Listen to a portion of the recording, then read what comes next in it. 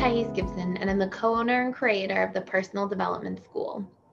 This is your daily breakthrough video, and in this video, I want to talk to you a little bit about the dismissive avoidant and their fantasy world, and sort of like the idea of the phantom X that you'll often hear about. So we're going to talk about why this happens, and then like a little bit about what you should know about the underlying reasons for a lot of this. So first and foremost, many people know that avoidance, especially dismissive avoidance, have like what we call phantom X's, which is essentially somebody that they always think of from the past, somebody that they're always like sort of focusing their energy or attention on, somebody that they will fantasize about. And I want to start by clearing something up here. First and foremost, will a dismissive avoidant always have this? The answer is no. Is it something that is a pattern? The answer is yes. Is this pattern consistent throughout a relationship? The answer is no.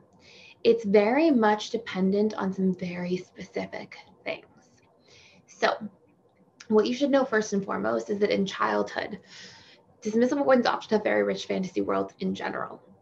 And the reason for this is the subconscious mind, if it can't get its needs met in the present, like actually in the moment, in reality with what's in front of you, it will get its needs met in its fantasies of the future or nostalgic memories of the past.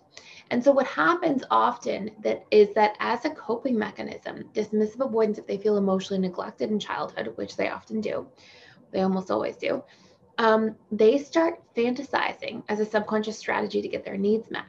So they will often like act out, and a lot of DAs have very rich fantasy worlds where they will act out like in their vivid imagination, like things happening, characters and stories, things happening where like what they're not getting, they get met in that fantasy world. FAs can have this too, to a certain degree, but DAs tend to have this substantially more so.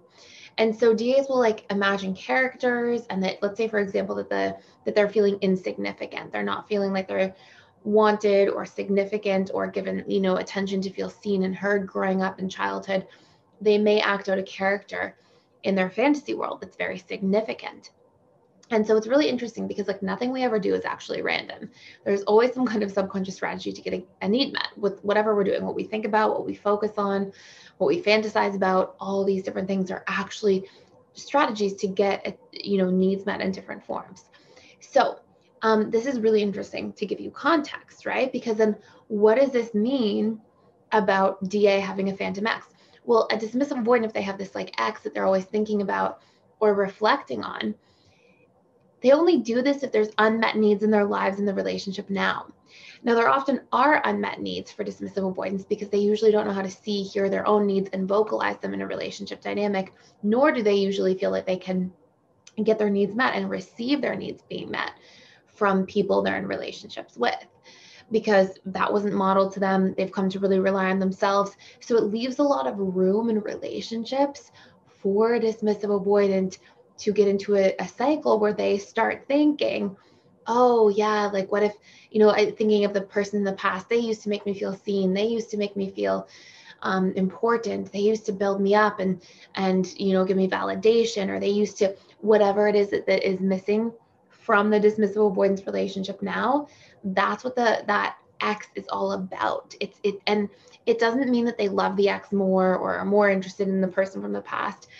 It's just something they will move towards mentally, emotionally when there are unmet needs in the relationship currently. And so it's really interesting because if you are the dismissive avoidant and you find yourself doing that, what you should take a look at is, hey, guess what? This is not random. None of like the experience of this or me doing this is random. There is actually something, whatever the patterns are that I think about in relationship to that person. Maybe it's the fun we used to have. Okay, good. Then your unmet needs are probably related to fun. Maybe it is the deep conversations you used to have, the intellectual connection you had. Okay, then that's what's missing from your life now.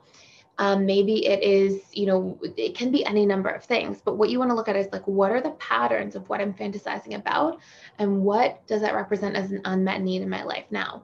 And then when you start actually actioning those things, you get the power back in your life again. You feel like you can do relationships in a way that gets your needs met. You can feel good about things. You have a point of control Because what you can realize is what I'm always thinking about or nostalgically reminiscing about is just my mind letting me know in some form that I don't have enough of currently. And then if I can come up with a strategy to identify those needs and then action those needs so that I can get them met currently through communication, through being vulnerable and transparent. I know that's like such a scary word for dismissive avoidance, but through opening up and sharing those things, or even just through meeting those needs in some form in the relationship to yourself, even though it would, encourage you to try to grow by opening up and communicating with others, because that will be something that brings you more into like equilibrium and homeostasis or healthy interdependence. Those are all ways of making sure that you don't feel stuck with this unfulfilling way of getting your needs met, which is through always reflecting about an ex from the past. So hopefully that makes a whole lot of sense. Please do me a favor and like, share, and subscribe to this channel if you haven't already. Thank you for being here. And let me know any other questions you have about like the Phantom Ex in the comments below. Thanks so much for watching.